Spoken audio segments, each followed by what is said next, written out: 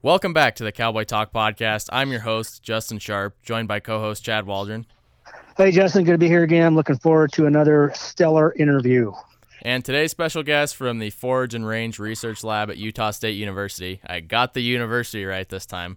That's right. Very good. It's not the University of Utes. It's not the Utes. It's the Aggies. Yep. And USDA research geneticist, Dr. Blair Waldron. Hello. Happy to be here today. So first order of business, it's Civil War week here in Oregon. That means that the Ducks and the Beavers are going to play each other in football this week. Hallways here at school, I'm not at school right now, but the hallways at school are filled with orange and black and green and yellow posters and tents. And everybody is supposed to be wearing their football gear. They're not supposed to be, but they should be. So if you're at school next, I guess either Wednesday or Thursday, put on your Ducks and Beaver gear and go support your team. Mr. Waldron, you're an avid Beavers fan, right? Yes, I am. I'm wearing black and orange today. Yeah. Blair, who are you a fan of, even though I guess you haven't lived in Oregon? Which one is Corvallis? Beavers. That's who I'm a fan of. There's a USDA facility there, so I'll choose them. Yeah. So, all right, let's get into our interview with Blair Waldron. So if you want to go ahead and introduce yourself. As mentioned, I'm Blair Waldron. I'm Mr. Waldron's oldest brother. I'm the oldest of 8 children from Weston, Idaho. I've been moved around quite a bit, but now I live back in Weston, Idaho for the last 15 years on part of the old dairy farm. My wife is Lisa. We have 3 children. Both Lisa and I and 2 of my children are True Blue. We're going to talk about them in our Aggies. Our blood bleeds blue, and my youngest is currently an animal science major at USU. So we'll all graduate from USU. Have a little hobby farm now, but mostly I work for the USDA and as a plant geneticist and enjoy that work. And I know we're going to talk some more about that in a few minutes. Yeah. So you interviewed my brother Kirk last week or sometime, and I'll just warn you, I'm not going to talk as much as he did. Yeah. He was a talker. Yeah, he had some He good made answers. a 25-minute interview go 45 minutes. Sorry, I'm not that way. But Yeah, so he made life growing up on a dairy farm in the 80s sound, I would say, not very appealing. Was he right, or was he a little exaggerative? we have to remember Kirk never liked animals, and he would get so frustrated with calves when he's feeding them that he'd hit them in the head, and he killed 2 of them by doing that. So I listened to his podcast and thought, yeah, Kirk, you're not the best one to say. But I, on the other hand, always wanted to be a dairy farmer growing up, so I thought it was a really good life. We learned the value of work. I learned to do it right the first time because I knew I'd get in trouble if I didn't. And I learned about teamwork. That's where I first started learning about teamwork. I was the oldest and the leader. And I lead a lot of research teams now, and I always go back to my experiences as a big brother about leading teams. I found out what did work and what doesn't work. It doesn't work when you beat them up and try to make them motivated to go to work. And so you have to try to find other ways. Yeah. So, go for it. It was also during the 80s, though, was during a big ag economic recession. And so we were poor. And it was tough, but it was still, I thought it was a good life. We grew up, we worked hard, and there was 4 of us that are pretty close, and basically we were each other's social life, and we were everything to each other. We played, we worked, and we fought together, I should say, as brothers do. So we had a lot of fights. I was the oldest, so they never really bothered me. I always won. So yeah. I was the youngest of the 4, so I was always on the bottom of that totem pole, Justin. Yeah. So Blair, I asked Kirk if he still has nightmares about forgetting to take the milk line out of the tank and putting in soap and acid and ruining thousands of gallons of milk. Do you have that nightmare, or is it just me? No, I have some of that, but not as much. My bigger nightmare is like running off the end of the manure scraping area into the pit because I Oh, can't yeah. get the tractor stopped. I can't tell you how many times I've woke up and thinking I just ran into the manure pit and I'm drowning. So Yeah. Ouch. Yeah. Well, I have that nightmare all the time.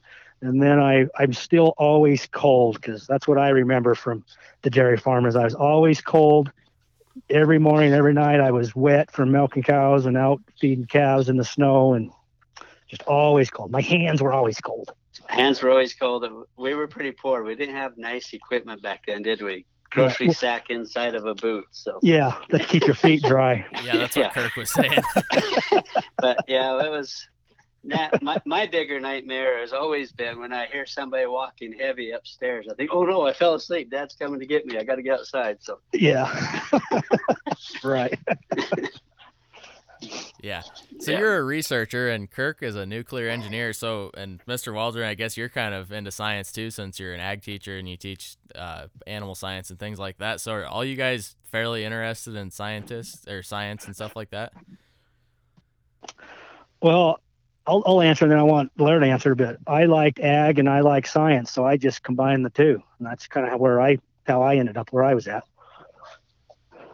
yeah, I think that's a good answer. And I liked ag and I like science, and I'll talk some more about how I got here as we get down there. But and Kirk didn't like ag, but he liked science, and I don't know. So he became the nerdy physicist. Yeah. And our other brother teaches school, and one's in the military. So yeah, I don't know. Just kind of, we're not all in ag. Let's put it that way. Yeah. You guys were all in FFA though, right? Yeah. Two mandatory things. If you're a welder, and you were an FFA and you wrestled. That's right. So, Yeah. so So Yeah. how was your experience in FFA then? Were you more into the leadership stuff or more into the, hands-on soil judging, meat judging, things like that? So I had 4 years of ag classes. I was in FFA all 4 years. My senior year, I had 2 hours of ag class. I always joke with my kids. My senior year, I had 2 hours of ag class, 1 hour PE, and 1 hour of weightlifting, and that's how I got to be valedictorian of the 20 students. So I didn't take. What did Kirk say? He took physics. Yeah. Instead of ag class. Oh my gosh! Yeah. But yeah, what a nerd. but I was an officer. I was always an officer. Chapter president my senior year, district sentinel my senior year, and so I was, Mr. Summers, great teacher. He was fairly new and just getting the program going when I started, but we still went to some contests, and I was really shy, so I didn't do a lot of the public speaking and stuff. But I did judging and stuff. Yeah, this has proved a pretty hard question for everybody that we've asked of so far, but do you have one memory that stands out in the 4 years that you're in FFA? Yeah, I've been thinking about that, and I was trying to think, well, was it the Sweetheart contest? Because I got to be next to the girls, but we don't do that contest anymore. You don't? Okay. No, Yeah, that's like sexist. We're not allowed to do that at school. Well, we used to do that where you had girls pound nails, and I can't remember all the things, but really, go ahead now. Yeah, well, the girls would do competitions to see who was the FFA sweetheart. Yeah, they had a rope, pound nails. I think they had to wrestle a pig or something. I can't remember. All kinds of weird stuff out in the gym. It's assembly. Yeah, I don't think we'd get away with that now. No, no. And if you're an FFA officer, you got to be down there helping with it. It was kind of fun. But my top experience, my number one experience, has to be going to Moscow, Idaho on a state judging trip, and going up there with my friends, getting away from the dairy for a few days, but going up there and I'd never experienced anything like that, and getting to go up and then being able to be on the judging team, the dairy judging team, and the livestock judging team. And I heard Mr. Waldron say something about poultry judging team. We didn't even know what a chicken was, but Mr. Summers threw us on the poultry judging team when we'd go up there. So. Yeah. I placed 82nd out of 89 contestants in the chicken judging contest when I went. Yeah. But that was a fun trip, and just going up there and seeing other FFA people and enjoying that. Yeah. And then you said you went to Utah State, correct? Correct. Yeah. what did you major in, I guess, first is what I should ask.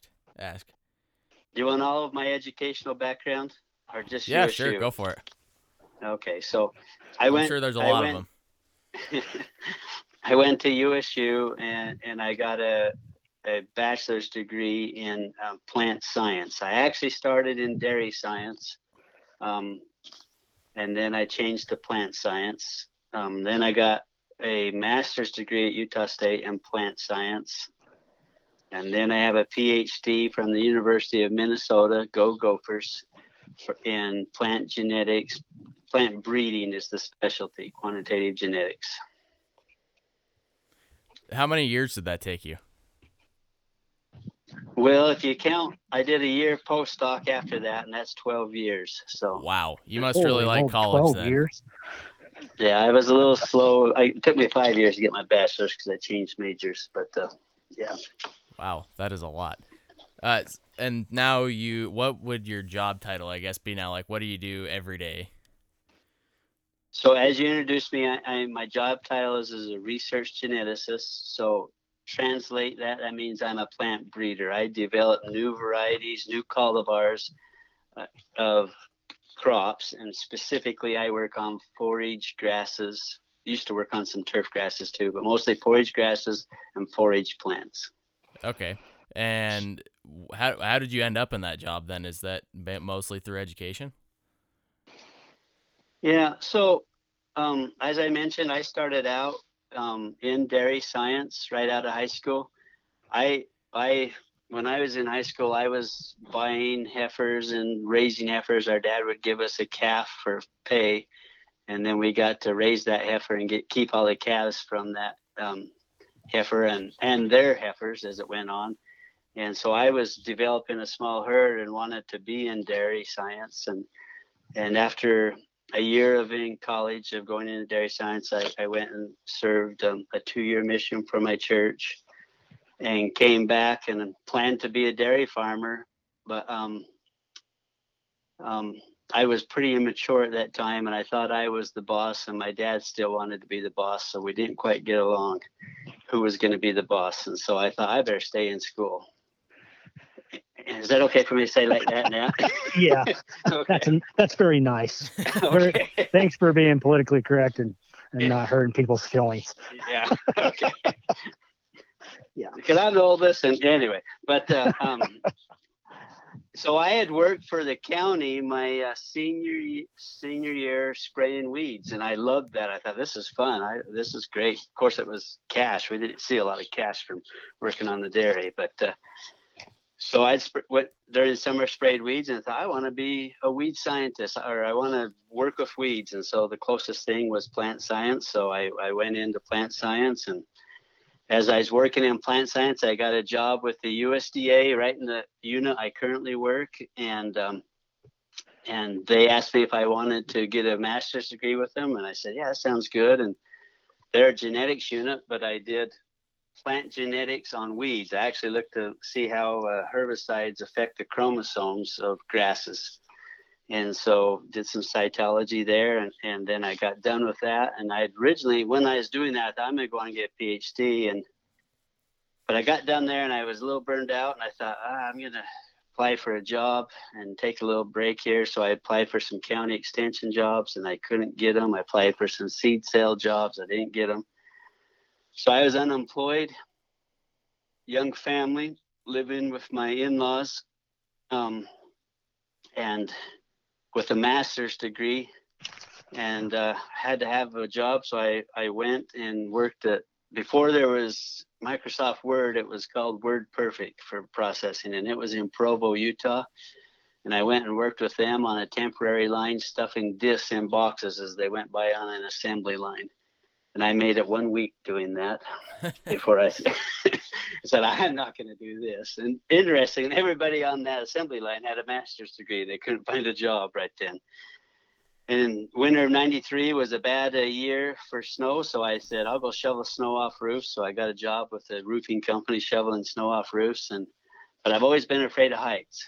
And that's probably because I think you'll interview my brother Kevin, and he taught us about gravity what happens if you jump off a haystack you use a swimming pool as a parachute. So I knew what happens with gravity. A spoiler alert, it doesn't work very well. Yeah, I can imagine, Mitch. So one day I'm up there shoveling snow off this 4-story house, and I start to slide, and I'd watched the guy slide off the week before. But I started to slide, and I thought, this is it. I'm done. And I slid, and I slid. I couldn't stop, and I got stopped right on the edge of the roof. I crawled over the ladder, went down, called them, said, I'm out of here. Send me my check. And so, and happened to be a few weeks later, I went to a conference to present my master's work, and I ran into some people from Minnesota, and they said, hey, we've got a program that combines weed science and plant genetics. You interested in coming? And a month and a half later, I was in Minnesota and loving every minute of it, and had a great experience there and got my PhD. Yeah. Interesting. I got done with my PhD, and then I was going to tell you, how do you choose your career?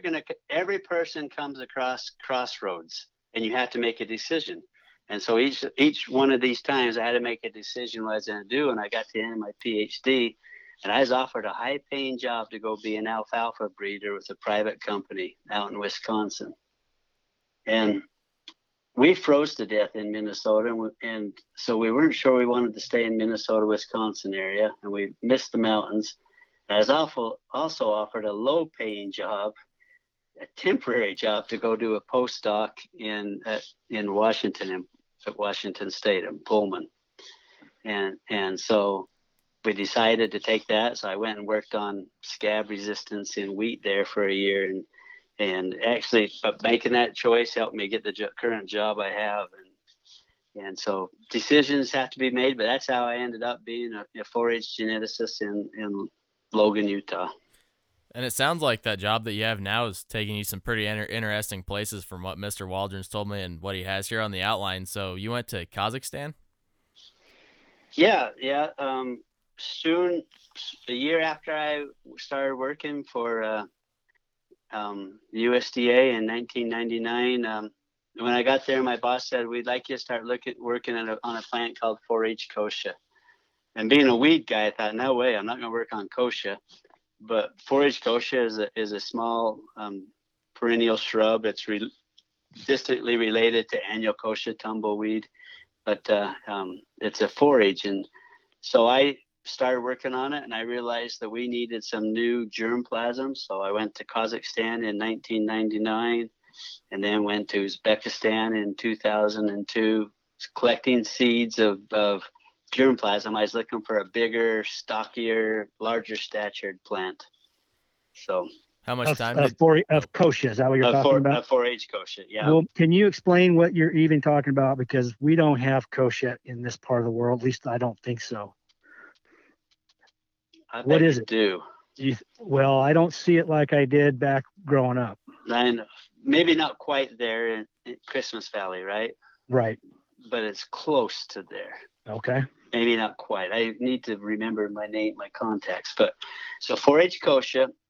Are you familiar with rabbit brush? Would that be a familiar? We have that everywhere. Okay. So 4-H kochia is a lot like rabbit brush. It's a shorter, smaller shrub with a really herbaceous top, kind of a wiry top, but it's got a perennial root.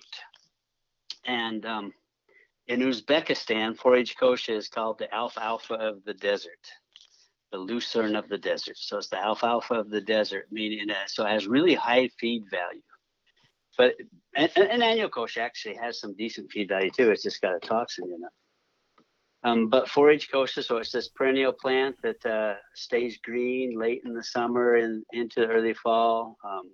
And so it can provide protein for animals and livestock when there's not a lot of protein out on the range. A lot of the plants have gone dormant. The protein levels go way down. A ruminant animal needs 7% protein to keep that rumen active, keep the bacteria in the rumen active. And so it helps keep those animals healthy. And so 4-H kochia is this little plant, short plant that can be used for grazing in the fall and winter. And my goal was to make it a little taller, because I'd start doing research on it and it'd get covered by snow and my research would get ruined. So I started developing new varieties of forage kochia. And we released one, and not surprisingly, the name of that variety or cultivar is Snowstorm, because we were trying to develop something that could survive a snowstorm and the cattle could still eat it. How much? When I was driving, or when I was raising my kids, and we would drive around and we'd see a hungry cow, I'd say, "What does that cow wish it had?" And they knew to shout out 4-H kochia. So, and so we have it out in this area. I mean, I know. Okay, well, the question's going to come up here in a minute. Like, what are you doing out in Burns?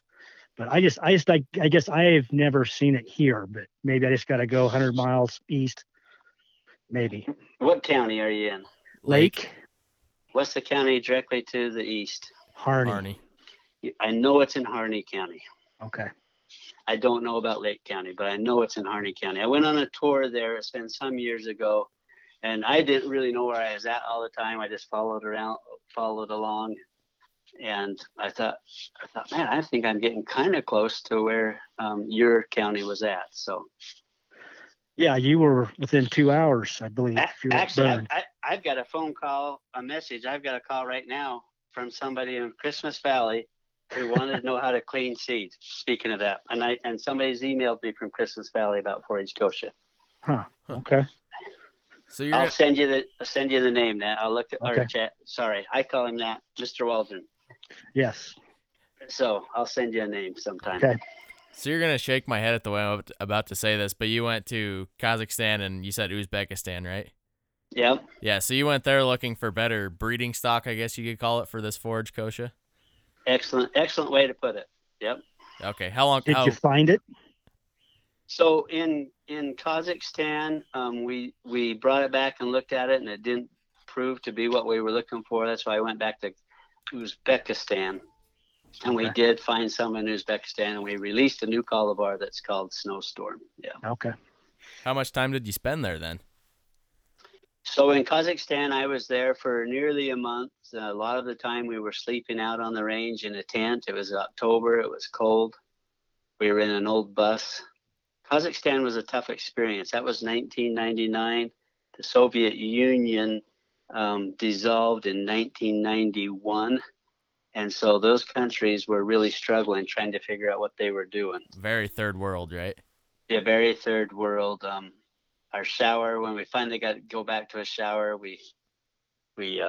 it was just you go into kind of a hot house, a steam house, and pour water out of a bucket on top of you.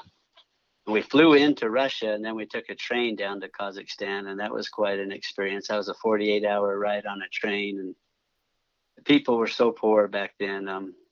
Even by 2002, when I went to Uzbekistan, things had gotten much better. They were starting to get on their feet. So yeah. So what does agriculture and kind of just, I guess you could say, the food chain in general look like over there? So in Kazakhstan at that time, and during the Soviet Union era, Kazakhstan was a big grazing area, and they had a lot of their big herds grazing there, but they had managed grazing. When we went there, with the collapse of the Soviet Union, then there was no management. There's no BLM. There's nobody, no Forest Service, nobody controlling how many animals go on in the land. So right around the villages, it was so overgrazed, and a lot of poisonous plants were coming in. And then as you'd get further and further away from the villages, then there'd be more forages there. And we were collecting 4-H kochia, so that's where we'd have to go. But there were miles and miles of fence posts, and they made them out of cement. They weren't wood or steel. They were cement fence posts all over the place, miles and miles of them, and not one strand of wire on them. They'd all been stripped for their wire. And then they were just back to free nomad type grazing. The first person to get to the forage was able to have their animals eat it. All the good forages were eaten to the ground and going out, and bad plants were coming in. Wow. So I think they're doing better now, somewhat better. A lot of they have the Aral Sea. They call that one of the ecological disasters of our time, as it's drying up, and some hard things are happening in those countries, but hopefully they're doing better.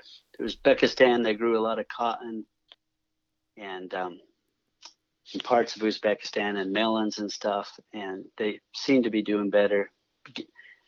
when we went to Kazakhstan, all these old Soviet Union tractors and combines were just sitting there, no parts, no way to get them running. And I think they started getting things, the supply train going and stuff, so they could get things going again. Wow. So while we're talking about forage kochia, apparently this turned out to be a bigger topic than I thought it would. Do you want to explain what Skull Valley is in Utah? Mr. Waldron has put stuff in the outline about it, and it sounds not great. It's another one of those nightmares I have that I'm working in college. I'll give you a little background. So Skull Valley, there used to be millions of sheep in Utah, and Skull Valley was a winter grazing land. And it's a salt desert shrub range, and so sheep graze shrubs, and so they'd move their sheep over there, not much snow, and graze the sheep there. But it was way overgrazed over the years. And then we started getting cheatgrass or downy brome coming in, which started a frequent fire cycle. And once the fires would burn through, then it would kill some of the shrub and more cheatgrass would come. And they changed this fire cycle from every 30 years to every 10 years. And now it's down to every 5 years. And so basically, if you can go to Skull Valley and you can drive as far as you can, and look, the whole thing is 100% cheatgrass, downy brome, annual grass, except for where we got a little bit of forage kochia growing, and we grow forage kochia also to stop fires and to establish after cheatgrass comes in, where you can't get anything else growing, especially in a shrub ecosystem where grasses aren't really well adapted anyway. So Skull Valley's hot. Skull Valley. So if you go to a cheatgrass area, it's about 10 degrees warmer. There's no grasshoppers. There's no really life in it. If you go over to where there's some grass or forage kochia, it's 10 degrees cooler. You're going to get some mice. You get lizards. You get grasshoppers. So when Mr. Walden says he was working out there, it's stinking hot. That's global warming there because there's no plants to help cool it. So yeah, Skull Valley doesn't sound like a very enticing name, that's for sure. No. Yeah, not somewhere you want to go to vacation. So part of what they do there now is they try to get some perennial plants established, including forage kochia. Not only stop fires, but to help with the winter feed costs. Yeah. So winter feed costs. One reason I work on forage kochia is because winter feed costs are the number one expense in a cattle operation in the western U.S. And so if you can extend grazing into the fall and winter, you can save a lot of money. And we found that if you grew forage kochia, you could save 25% of your feed costs per day per cow, or you can increase the grazing value of that rangeland. And I did some calculations about a year ago. The seed companies now estimate that there's 1 to 2 million acres of forage kochia in the western U.S. And there's a lot in Burns. I could tell you there's a lot in Burns. I was really surprised by that. But and I've calculated what that's worth. And so the grazing value with that forage kochia has gone up, is estimated for 1 million acres is about $28 million per year in increased grazing value. It saves about $12 million per year in feed costs, feeding alfalfa hay. So this is an economic boom for ranchers to have it out there and help them with their feed costs. Wow. So is forage kochia, is that the work you were doing in Burns then? Yeah. Yep. Okay. So Yeah. Is there anything going on in Lake County that you know of with that? But just like I said, I got a call right now, somebody that's growing some seed of it, and I don't know. I needed to follow up on that. It's got to be Daniel Miles, doesn't it, Justin? What's that? It's got to be Daniel Miles. Oh, yeah, probably. He's always doing something weird like that. I'd look at my phone, but then I don't want to take a chance of hanging up on you. So, yeah, there's a little bit going there. I worked over actually in Crane. Is Crane? Yeah, Crane's by Burns. Yep. Crane's by Burns. And so I didn't actually work on the ARS unit. A rancher contacted me, Wilburn Ranches, and he said, I'm really interested in this. I was looking for a place to put out forage kochia in big plots. If you put it in little plots, the jackrabbits would eat it all. So I wanted acres. And so he said, I got this place, you can put it out. And we ended up putting out these big 20-acre plots of about 8 different lines I was working on. I wanted him to graze it and say, would his cows eat it? His cows ate it fine. And that's how it helped me decide which one to release. We released the one that he couldn't keep the elk out of. So that's his only complaint. The elk eat it before the cows get to it. So is there a program that ranchers can go through to get forest kochia planted on their land if they can? So rancher can, I get a lot of phone calls every year about ranchers planting forage kochia and strategically planting it. We try to recommend it for a late summer, fall grazing, if that's what the land is used for. And they can buy seed. It doesn't take a lot of seed. Seed prices vary every year, but we talk to them about how to get it established and how it can help them save money. So ranchers contact me, or they can go read an article. They can talk to their county agent. They can talk to their seed people.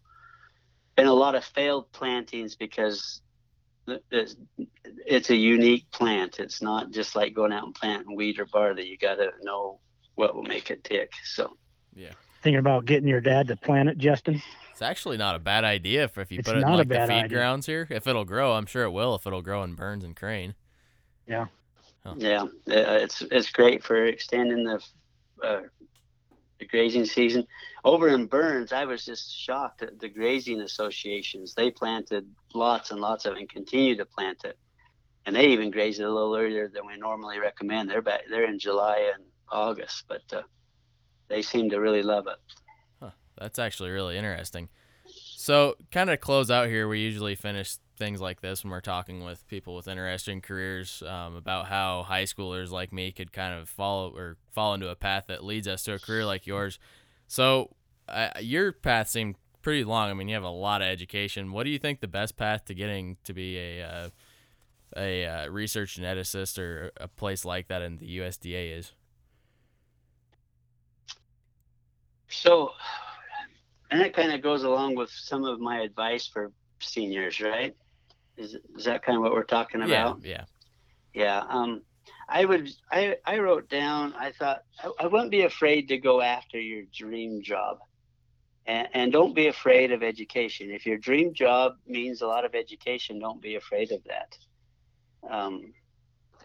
I piddled around trying to decide what I was going to do, what my major is going to be, if I was going to go to vet school.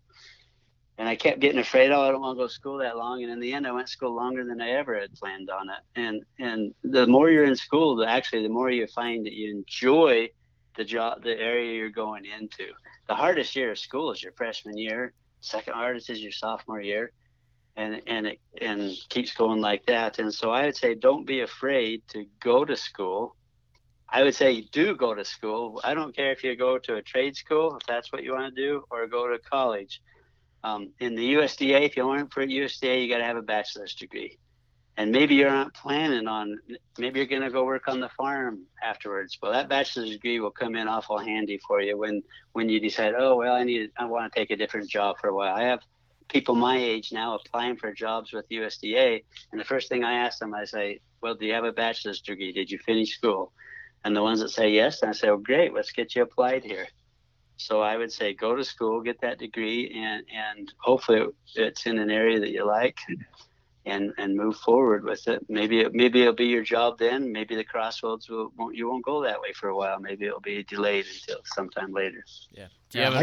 I tell students that if you're going to run the farm, that's fantastic. You need to leave for several years, 3 or 4 years, and get a degree and come back and do it. It's not going to hurt you.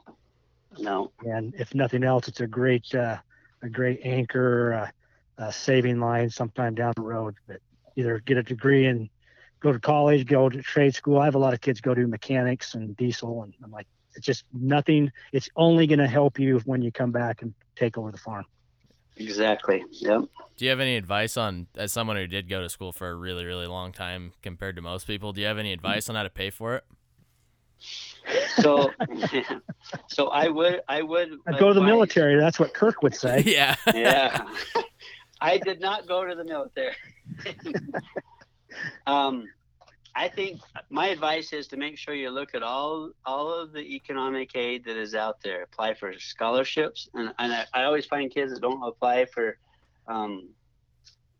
Pell Grants. The government wants our youth to be educated, and so there's usually ways to help you. Now, school is way expensive right now, so get a job while you're there. I know a lot of kids that say, no, I'm just going to go to school. And I'm thinking, well, that's great. I worked 2 jobs through school.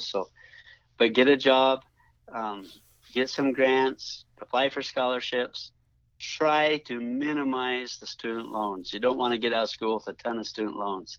Sometimes you have to have a little bit, but try to minimize them. Study hard in your undergraduate so that you can get a research assistantship when you go into graduate school, where they actually pay you, not a lot, but pay you to get a master's degree or a PhD. So.